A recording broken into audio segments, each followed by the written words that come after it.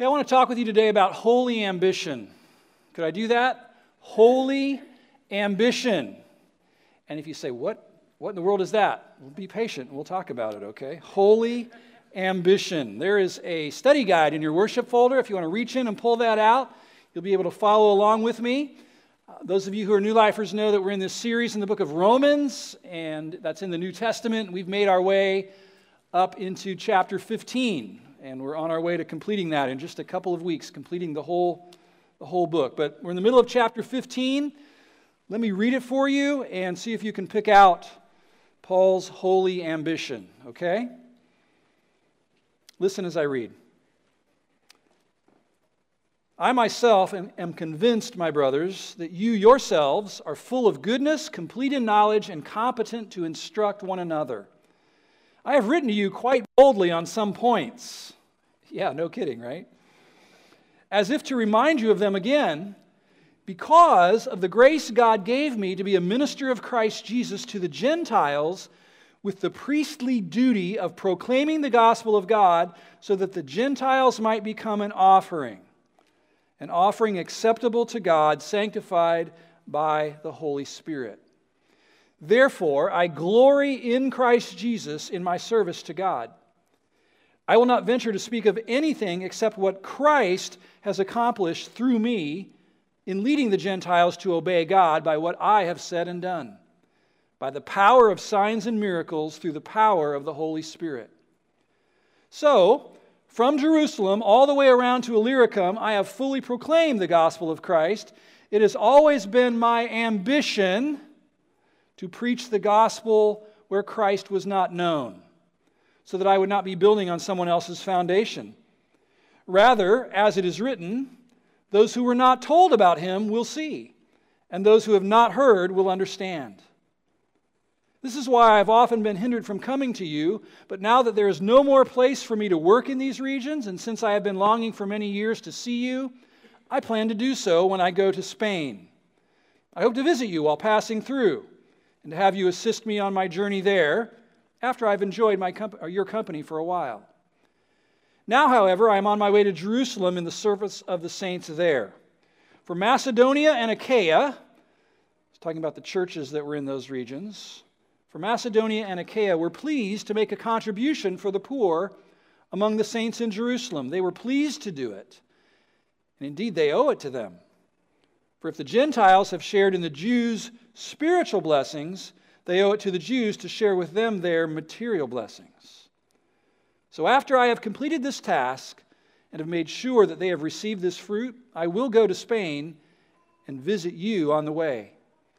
And I know that when I come to you, I will come in the full measure of the blessing of Christ.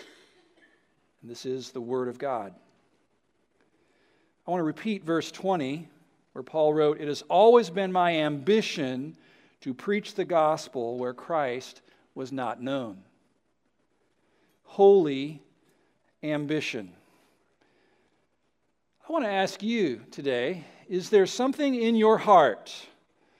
Is there a ministry idea that when you think about it excites you? Do you have a passion to make a difference in other people's lives in some way? Do you have a burden to do something for God? Is there we'll call it a sanctified longing in your heart, deep in your heart, that you sense could be from the Lord? Let that thought simmer in your soul for the next few moments. What we see here in this section of Romans 15 is that the Apostle Paul is starting down the home stretch in this letter. Are you glad? If he was from the South, he'd say, "I'm fixing to wrap things up here." There's a shift in his focus. You could probably tell that. Those of you who've been with us throughout this study over the last 9 months, we remember that in the first 11 chapters, we saw Paul take us way up, right? Way up high into the stratosphere, up into the mind of God. And he unveiled to us God's thoughts and God's activities and God's plans and purposes and God's desires for the human race and for his people. It was pretty exhilarating way up there to see things from that vantage point, from that perspective. And then in the last 3.5 chapters, we've seen Paul challenge us to let God renew our minds, to learn to think more like God thinks about things, about life, about friends, about relationships, about church, about everything. But now, here in the middle of chapter 15, he's shifting, he's moving from teaching theology and applying theology to now opening up his heart and getting personal with us. And that includes sharing his plans, his future plans. He's getting more personal. Here's what we see in this section. First, in verse 14, Paul affirms this congregation's ability, not this congregation, but the church in Rome's ability to minister to each other. They were competent in that. He was confident of their ability. And he says that lest they should think that they had to be reliant upon him for constant, continual, day-by-day guidance, receiving a letter every day with new instructions.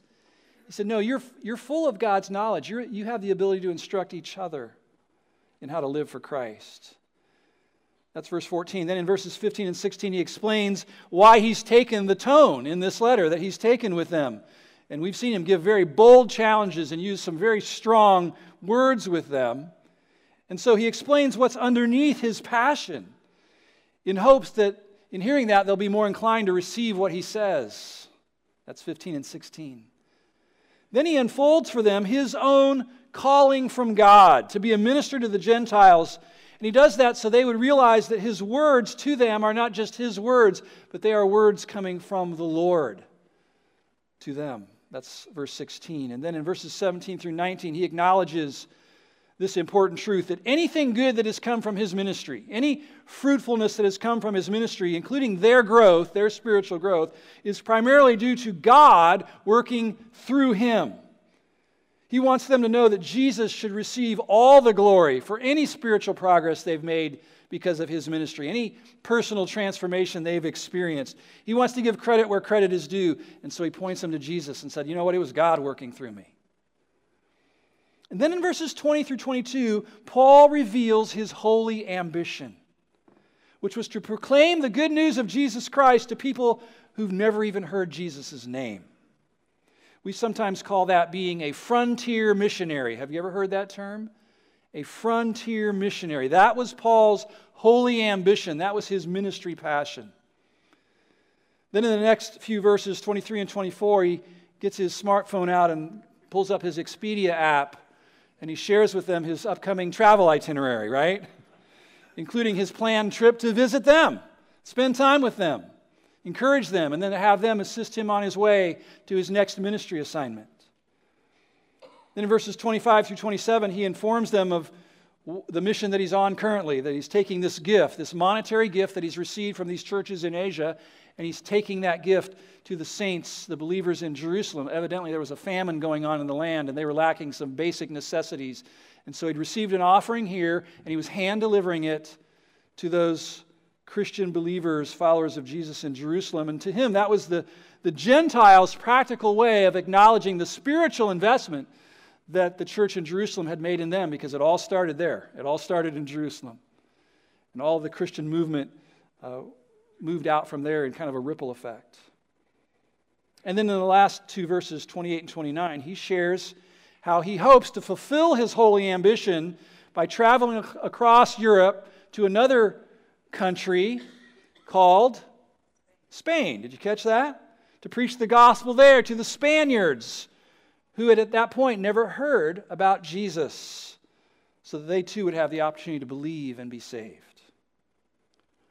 As I read this section, I'm struck by several things about the writer, about the Apostle Paul, that I picked up on here. Obviously, this was a unique man, and he had a very unique calling, didn't he? He had a distinct role in God's big redemptive plan. And from reading in the book of Acts and from reading some of his other letters we have in the New Testament, we know his story, don't we? Do you know the story of Paul?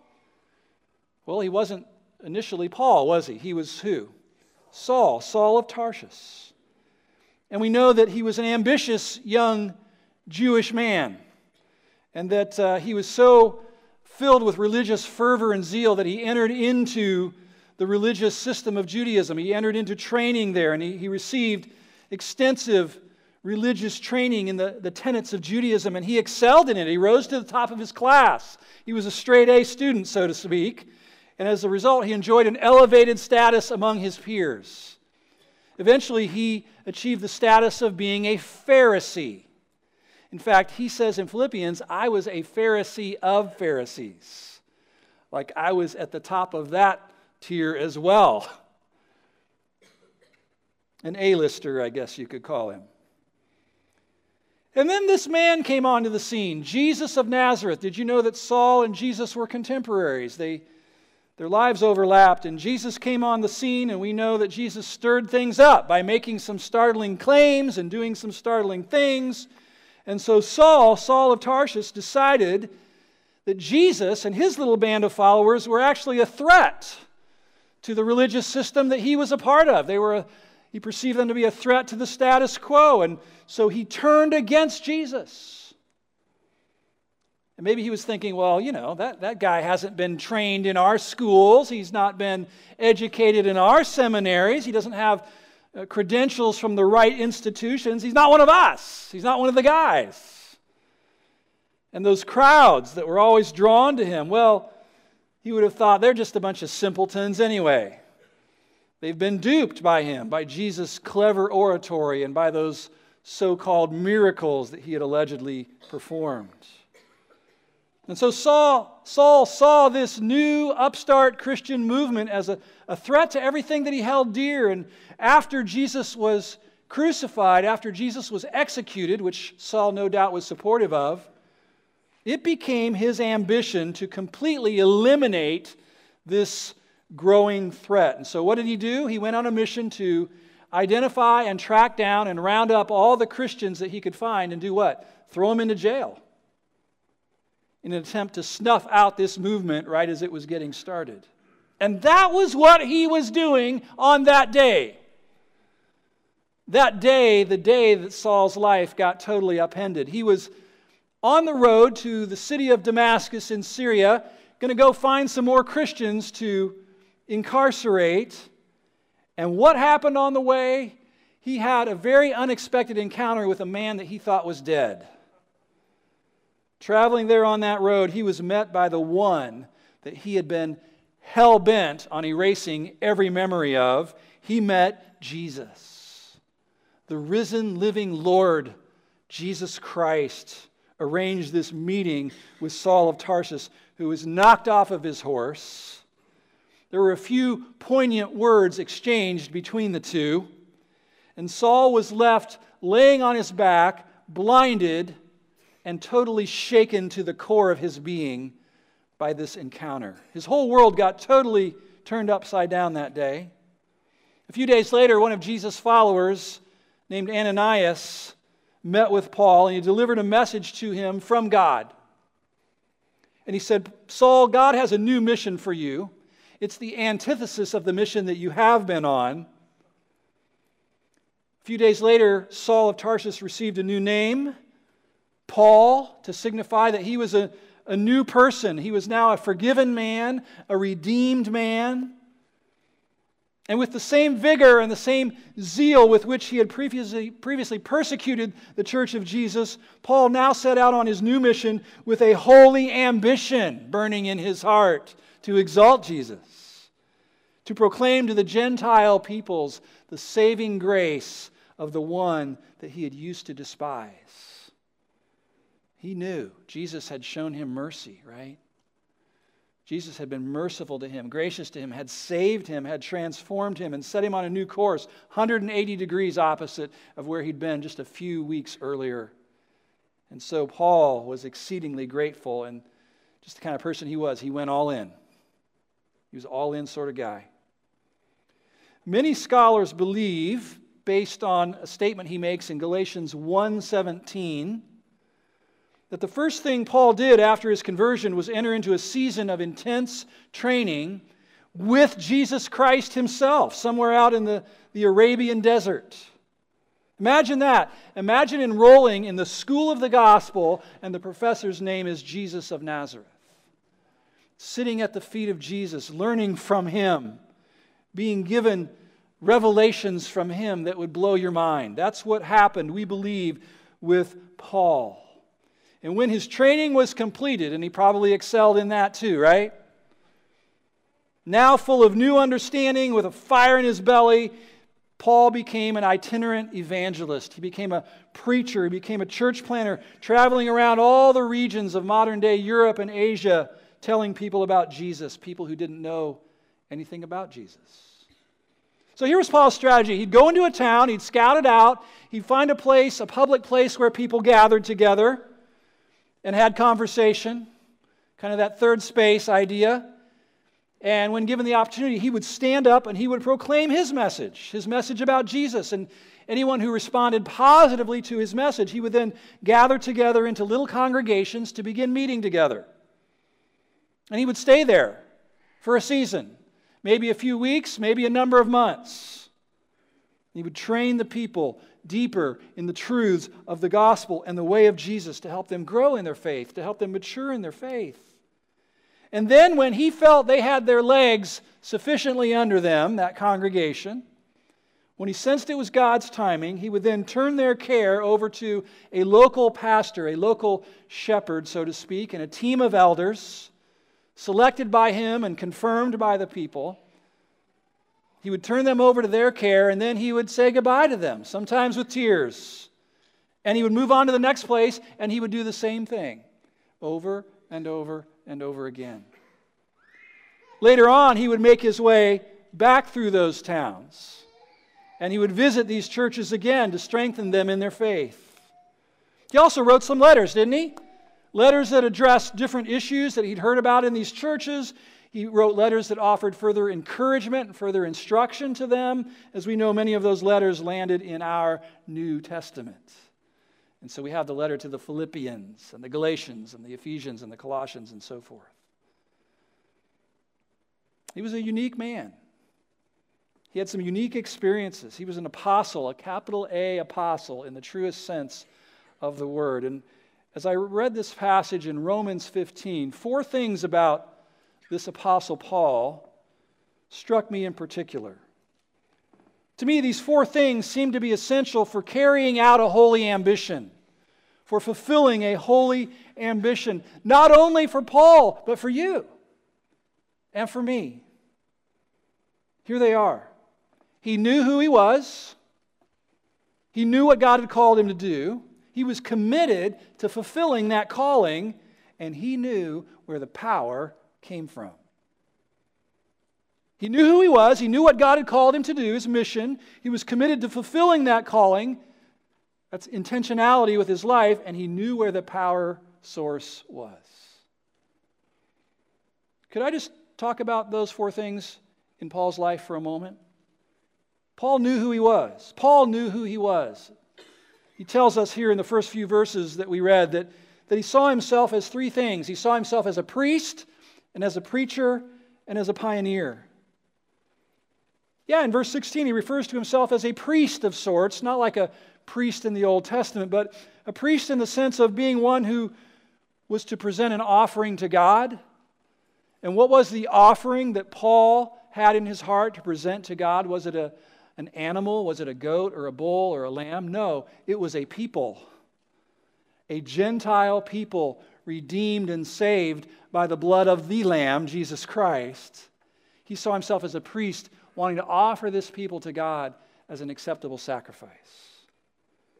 He also saw himself as a preacher because in his heart there was a message that was burning inside of him, and he was convinced people got to hear this. People need to hear this message. It's the only way that they'll ever be right with God. And his message never changed. Could I just, would you listen to the message for a few moments? Many of you know it. You've heard it perhaps since childhood. To others of you, it's maybe newer. But I just want you to bask in grace for the next few moments. Because Paul's message was this: God existed in eternity past in 3 persons, Father, Son, and Holy Spirit. And they realized they had more love to share with more people. And it was decided in the councils of eternity past that it would be the Son who would come to earth. The Son of the eternal God, leave heaven, come to earth, take on human flesh, be born as a baby in Bethlehem's manger. It was all planned out eons ago. That he would grow up in a tiny remote hamlet in the Middle East. That he would live 33 years on this planet, and he would live the life that we are all called to live. The beautiful, perfect life of loving God with all your heart, soul, mind, and strength, loving your neighbor as yourself. And Jesus lived that life, amen? He lived it perfectly. He deserved life as a result of that, but in God's perfect plan, Jesus then died for us in our place as a substitute. He died in the place of humanity. He received the judgment, the righteous judgment from the Father that all of humanity deserves for our rebellion and sin and unrighteousness. Even though he was pure, he took our sins upon himself, served our death sentence for us to pay for all of our unrighteousness. But Paul loved preaching about what happened 3 days later. He loved proclaiming the resurrection. That he didn't stay dead, that by divine power Jesus was raised from the grave, victorious over sin, death, and the devil. And then after 50 days, he ascended back into heaven to prepare a place for his beloved people. And now Jesus, as the living Lord, the risen Lord, comes to people and offers them forgiveness of all of their sins, offers them eternal life and a place in the family of God for all who will hear the good news and who will forsake any thought of being able to make themselves right in the sight of God, but will cast themselves wholly in faith on Jesus Christ himself. By faith alone. This wonderful offer is a gift. Paul loved proclaiming it. It's a gift. It's a gift of grace from the heart of God. You can't earn it. You can't work for it. You can't be good enough to receive it on that basis. You must only receive it by faith as a gift from God. That was his message. It's called the gospel, and he was laser focused on that message throughout all of his ministry. He never got distracted from it. And so Paul saw himself as a priest offering the Gentile people to God as an acceptable sacrifice. He saw himself as a preacher of the good news.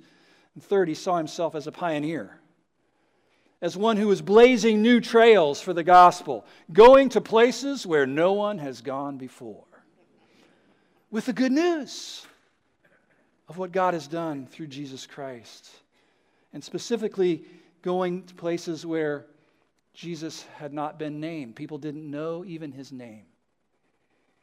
So Paul was a man who knew who he was. Do you see this? His identity was crystal clear in his mind. And then, second, he knew what God had called him to do. In his case, his God-ordained mission had been revealed to him through that other person, that man named Ananias. He never lost sight of that calling. He affirms it right here in Romans 15, many years after he first received it. He speaks of the grace God gave me to be a minister of Christ Jesus to the Gentiles with the priestly duty of proclaiming the gospel of God. So he knew who he was and he knew what he was about. He knew what his mission was, to be a minister of the gospel of Jesus to the Gentiles. He never veered off that mission to the left or to the right. And third, Paul was committed to fulfilling that calling. It was his holy ambition to proclaim Christ in predominantly Gentile cities where Christianity was unknown. Virgin territory for the gospel, you could say. Unreached people groups. Frontier missions. That was his holy ambition, and you can see from this part of the letter that he felt he had completed it, at least to some degree. He wrote here, so from Jerusalem all the way around to Illyricum, I have fully proclaimed the gospel of Christ. Then he says, but now that there's no more place for me to work in these regions, I will come and visit you. And maybe someone read that and thought, what? No more places to work, Paul? You're all done? What he meant was no more unreached people groups in that region. Because by that time in the first century, Christian churches had been planted all throughout that region. And so the mission of proclaiming the gospel was now turned over to those churches, those congregations. So Paul was done, right? Time to retire. Time to lay out on the beaches of the Mediterranean, sip adult beverages, soak in the rays, play golf every day, ease into retirement. Not for this man. Why? Because he still had a holy ambition burning in his heart. He realized there's yet another region, another untapped region, kind of made its way into its crosshairs. It was Spain, and he's like, I want to go to Spain. I've heard there's no gospel witness there in Spain yet. So he writes these Romans, and he says, right now I'm headed to Jerusalem to deliver that gift, that monetary gift that I collected from the churches over in Asia. I'm taking it over to the needy saints in Jerusalem, but I'm going to head to Spain after that, and I'm seeing on my GPS here that on the way to Spain, on that blue line, Rome is right on the path. And so I'm going to stop in. I'm going to see you, beloved Roman believers. I'm going to visit with you and spend some time encouraging you. And then I hope you'll encourage me by giving me some provisions for my trip to Spain, maybe some food, maybe some funding, and certainly some encouragement and prayer. Because he had a fire burning in his heart to preach the gospel in Spain to people who did not yet know Jesus. So is there any doubt here that Paul knew who he was? He knew what God had called him to do? Is there any doubt that he was committed to fulfilling that mission until his last breath on this earth? It's like he was saying, I'm all in for the whole journey. And then finally, the fourth thing I have noted is that Paul knew where the power came from. He knew where the power came from. You know, somebody with as much ministry success as Paul might have been tempted to think, what? I'm pretty awesome. Might have been tempted to exalt himself, to pat himself on the back, to take some bows. I mean, after all, I wrote half the New Testament and started, dozens of these churches and things. But you know what? Paul knew where the power came from. He knew what caused people to believe his message. He knew what brought about conversion to Christ. He knew why people's lives had been changed and transformed. Sure, he had a part. He worked hard, right? He wasn't lazy. He labored at it, but he knew human effort alone cannot accomplish these things. Cannot accomplish the salvation of so many souls, the planting of so many churches, the transformation of so many lives, the raising up of so many pastors. In verse 17, he tells this church at Rome, therefore, I glory in Christ Jesus in my service to God. I will not venture to speak of anything except what Christ has accomplished through me in leading the Gentiles to obey God by what I have said and done, by the power of signs and miracles, through the power of the Spirit. So yes, he worked hard, but he knew it's God working in me and through me. He never lost sight of that, and it kept him humble, don't you think? Along with his thorn in the flesh, which was some sort of physical infirmity that limited him, this knowledge that it was God, it's not me, I'm just God's instrument, I'm just God's agent, he's working through me to impact people's lives. That kept him humble. Listen to what he says in some of the other letters he wrote to other churches that kind of underscore this point from 1 Corinthians 15:9. For I am the least of the apostles. How's that for humility? And do not even deserve to be called an apostle because I persecuted the church of God. He knew what Jesus had brought him out of. But by the grace of God, I am what I am, and his grace to me was not without effect. No, I worked harder than all of them. I think he's talking about the other apostles. I worked hard, yet not I, but the grace of God that was in me. You see it? I'm working hard, but God's the one doing the work. It's a beautiful synergy there, a divine synergy. Colossians 1:28, we see it again.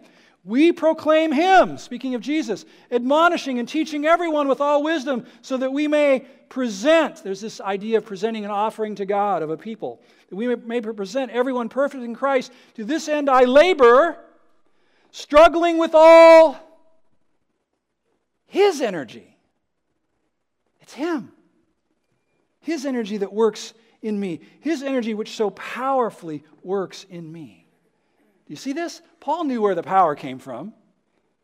He worked hard, he labored, but he realized it was God inside of him who was supplying the energy and the power and the perseverance and the endurance and the influence and the impact. It's God. Any Christian minister in his right mind has that attitude. This is God. If there's anything good at all that happens through my ministry, it's God through me, in me. This knowledge kept Paul humble. It kept him dependent upon God every day. God, I need you. I need you. Work through me. Minister through me. I think that attitude of dependence is why God used Paul so much.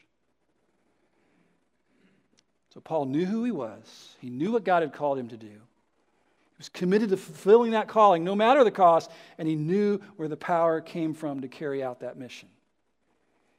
So that was Paul. He was a unique man with a very unique calling. I'm not one, listen carefully, okay? I'm not one who believes we should automatically assume that we're supposed to follow in the footsteps of every Bible character that we come across in the Bible. To strive to do exactly what they did. I'm not one who believes we should automatically do that or think that way. Because in some cases, their particular calling was unique.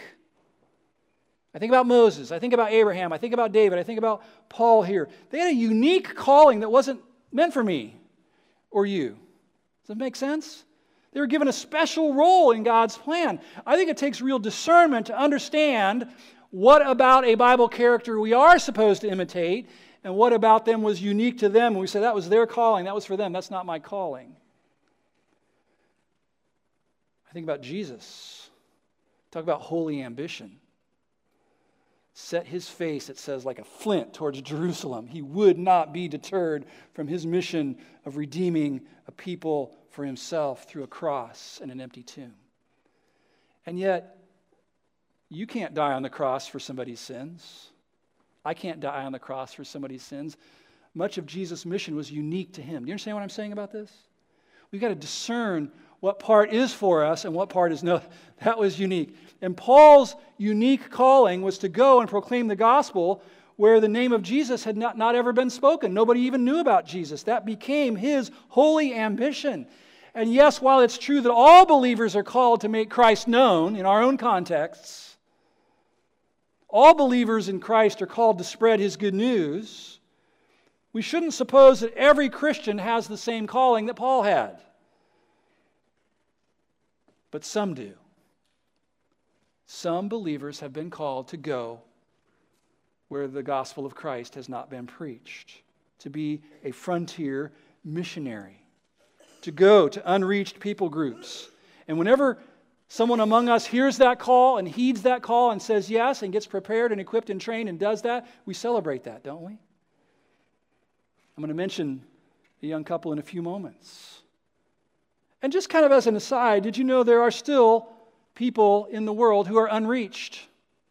Take a look at this map, courtesy of the Joshua Project, who does great work in keeping the church informed about the progress of the Great Commission. And the regions there that are in green indicate that there's a pretty significant gospel presence there.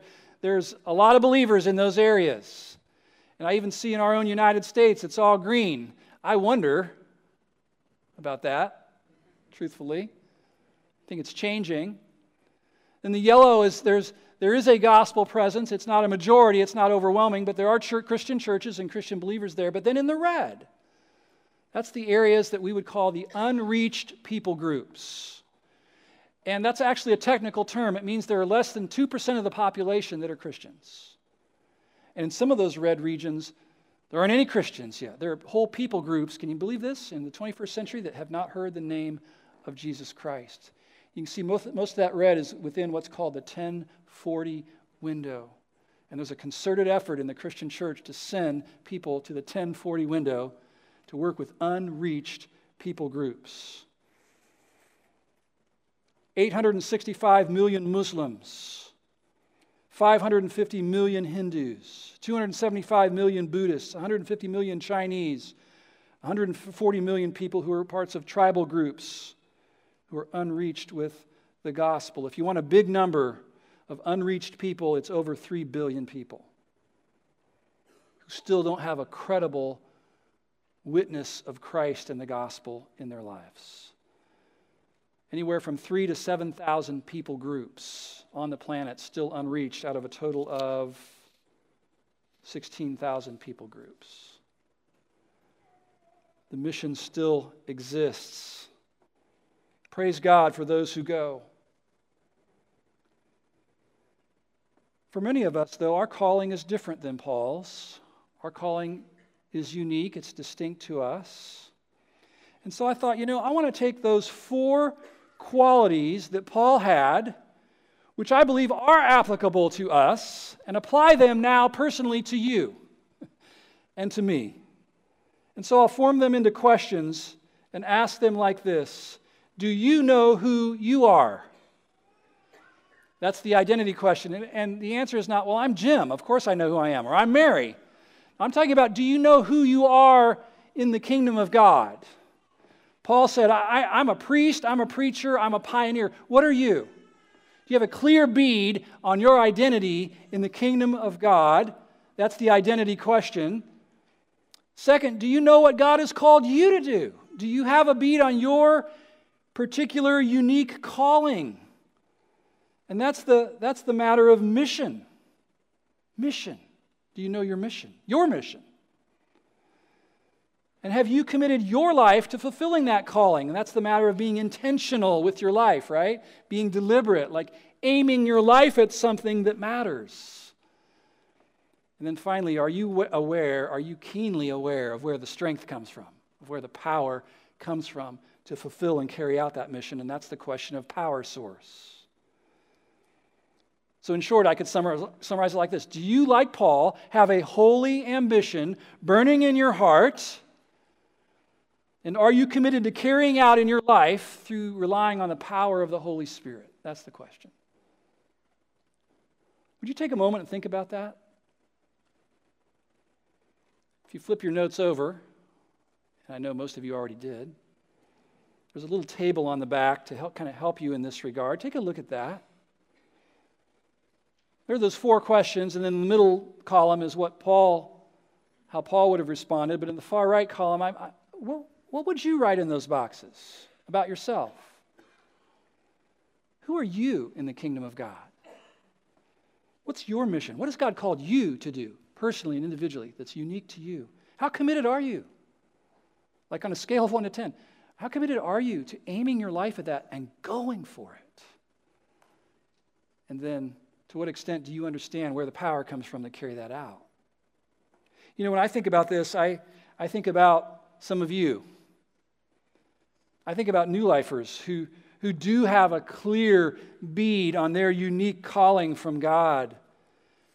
Because for you, that's become your holy ambition. And so for so many of you, you're getting after it and you're loving it. And so I'm going to mention some names. Is that okay? If I mention you, just relax. New lifers who have a holy ambition burning in their heart and they're moving towards fulfilling it. I think about Tammy, who has a fire burning in her heart to find ways to help young girls escape from the scourge, the evil of sexual slavery. And others among you that I'm looking at right now, I know have a similar burden and passion. I think about Jessica, who makes her way over to that agency in our city where little babies are pulled from their mothers' bodies and their lives are snuffed out. It's not easy. She has a disability. It's not easy for her to get there, but she gets there, and she stands there, and as pregnant young women come by, she pleads with them to consider the fact that there are other options than taking the child's life. I think about Don, who along with his family, it's a unique thing, gathers a bunch of kids every week onto the court where they live, and church kids and neighborhood kids, and he pulls all this stuff out of his garage, big tires and things, and he's got this very strenuous regimen that he puts these kids through, and he gets them away from their phones and away from their tablets for a while. Good thing, right? Gets them working and sweating and having fun and getting physically fit, all with a view towards helping them understand the beauty of connection with each other and the goodness of God's love for them. Holy ambition. I think of Bill and Claire, who for decades, not years, but decades, have devoted their lives to helping married couples grow in intimacy with each other and to endure hard times by keeping their focus on Christ. I think about my friend Ben here, who has become aware, kind of had this epiphany. He said, Steve, I'm realizing that my story is not my story. My story of brokenness, of being broken through hardship and trial, and then being restored and being transformed by Christ, that story is not my own story. The rights to my story, he said, have been purchased by my Lord. And he intends to use my story to bring hope to other people who've been despairing. I think of Craig and Paul, two men in our church who have a burden for people whose lives get totally upended and disrupted after a tornado rolls through or a hurricane and their house, gets demolished or the roof comes off and natural disaster has struck. And these two guys have recruited a team, a ready relief team of New Lifers who kick into action whenever that happens. And they just sent a team to Dayton a couple weeks ago to help in the effort there. On this Father's Day, I think of my friend in this church, Andrew. Andrew, who he and his family were at our house earlier last year, and we were having a good time. All of a sudden, he pulls a piece of paper out of his pocket. He says, hey, would you look this over for me? He said, I've had this idea brewing in my mind for quite a while. I want to see what you think about it. Because I think that young husbands like me, he said, need accountability for loving our wives the way that Christ has called us to love our wives, and parenting our kids, fathering our children the way that Christ has called us to father our children. I think we need accountability to intentionally guide our kids in the way of Christ. And so me and a few other guys from New Life have a burden to form a group, like an accountability group, to come together and challenge each other in these areas so we can grow. And he said, I sketched it out. Here's a plan. I'm calling it Man Up. Love that. He said, would you read it over and tell me what you think about it? And I did. I read it over, and I'm like, this is awesome. I mean, if you feel like you need permission, you got it, And now there's 20, 25, 30 young husbands coming together, challenging each other, texting each other. How you doing? How's your walk with Christ? How you doing at loving your wife? What's going on with your kids? I could see it in his eyes. Holy ambition. I think of Bill and Lynn, whose hearts ache to see people delivered from chronic distress, physical distress, emotional distress, spiritual distress, through a specialized prayer ministry that's on a whole nother level, spiritual warfare type praying to help people get freed up from the things that bind them. I think about John and Jeff in our church, whose hearts burn with a holy ambition to help men come alive to God, and especially in that area of breaking free from the grip of the addiction of porn.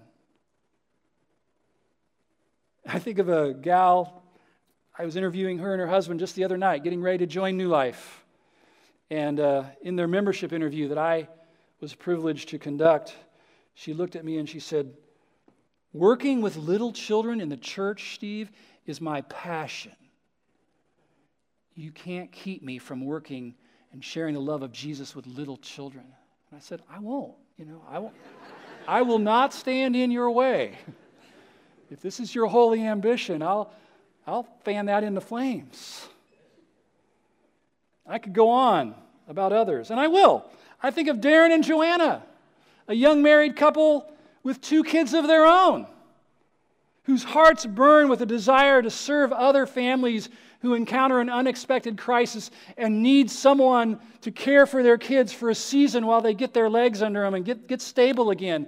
It could be a couple of days, it could be a couple of weeks, it could be months.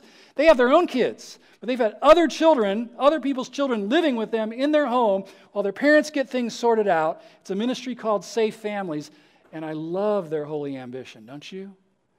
And it's spreading. Being the hands and feet of Jesus. I think of Sharon, who can always, along with her husband Bill, who can always be found serving families whose family life is impacted by a disability. Somebody in the family has a disability, and there's special needs there.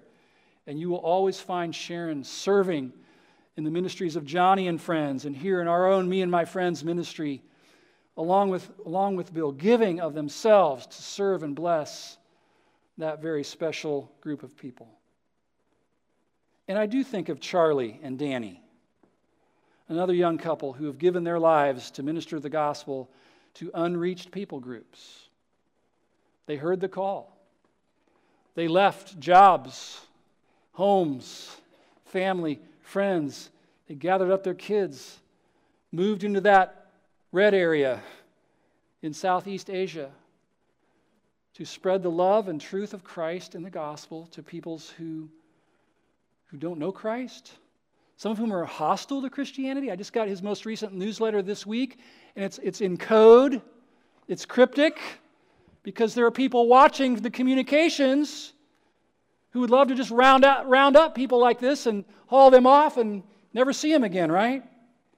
And in this newsletter he said, I want you to know, as I'm ministering to these people who never have heard the gospel, I can't imagine my life doing anything else.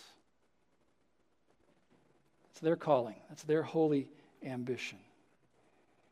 And I could talk about dozens and dozens and dozens more of you who have burning in your heart a holy ambition to do something for God with your one and only life.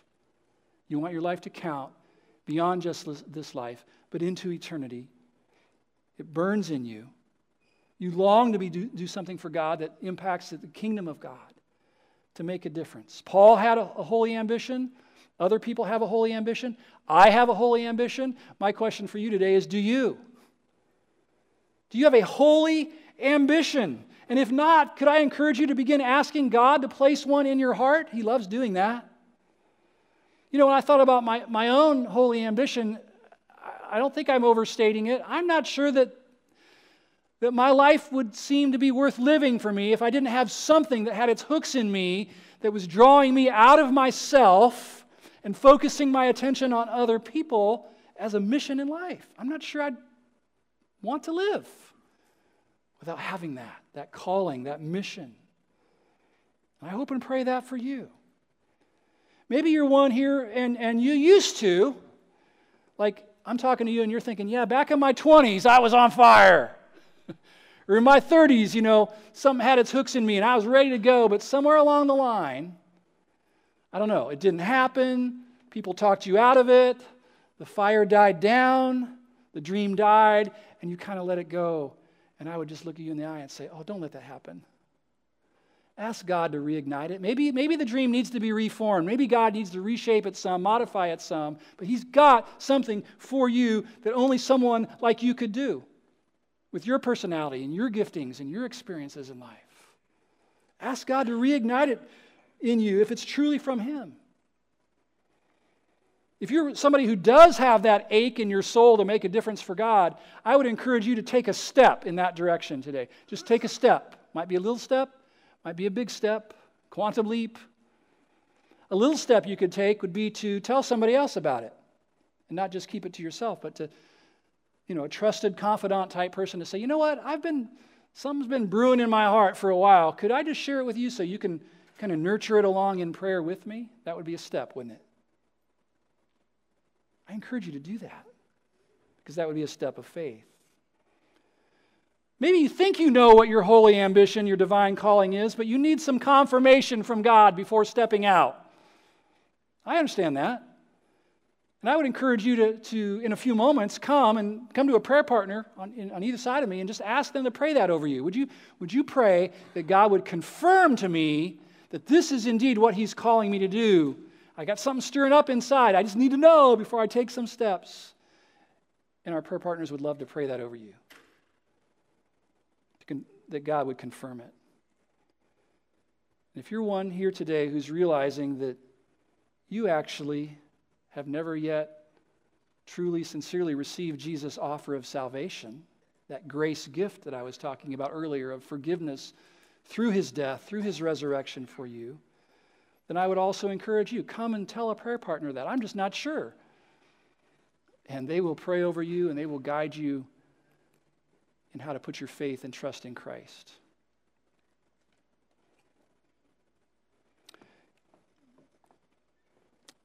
I want to pray over you right now. Would you, if God had something in this sermon for you today, would you just lift your hand so I could just see there's something in there that I needed to hear today, something from me?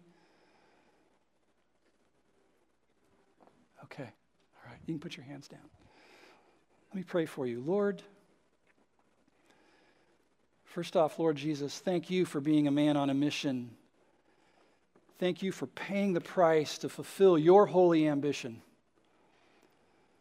We are forever grateful to you for that. And Lord, for these in this room today, if there are any who have not yet placed their faith in Christ, transferred their trust from themselves to you, would you give them faith right now to believe that it's all true, that you did all that for them and that you want them? And Lord, for others in this room who need confirmation or who need clarification on what their holy ambition is to be, would you be so good to them as a father to provide that for them? Maybe even today. Lord, it's my hope and dream that maybe 5 years from now or 10 years from now, I'll get an email or a letter or a communication of some sort from a person who says, you know what? I'm on mission with Jesus. I know what it is. I'm doing it. And when I think about it, I trace it back to that Sunday in June of 2019 when you were talking about holy ambition. In that moment, I said yes to God. And now look what he's done. Look what he's done in me. Look what he's done through me.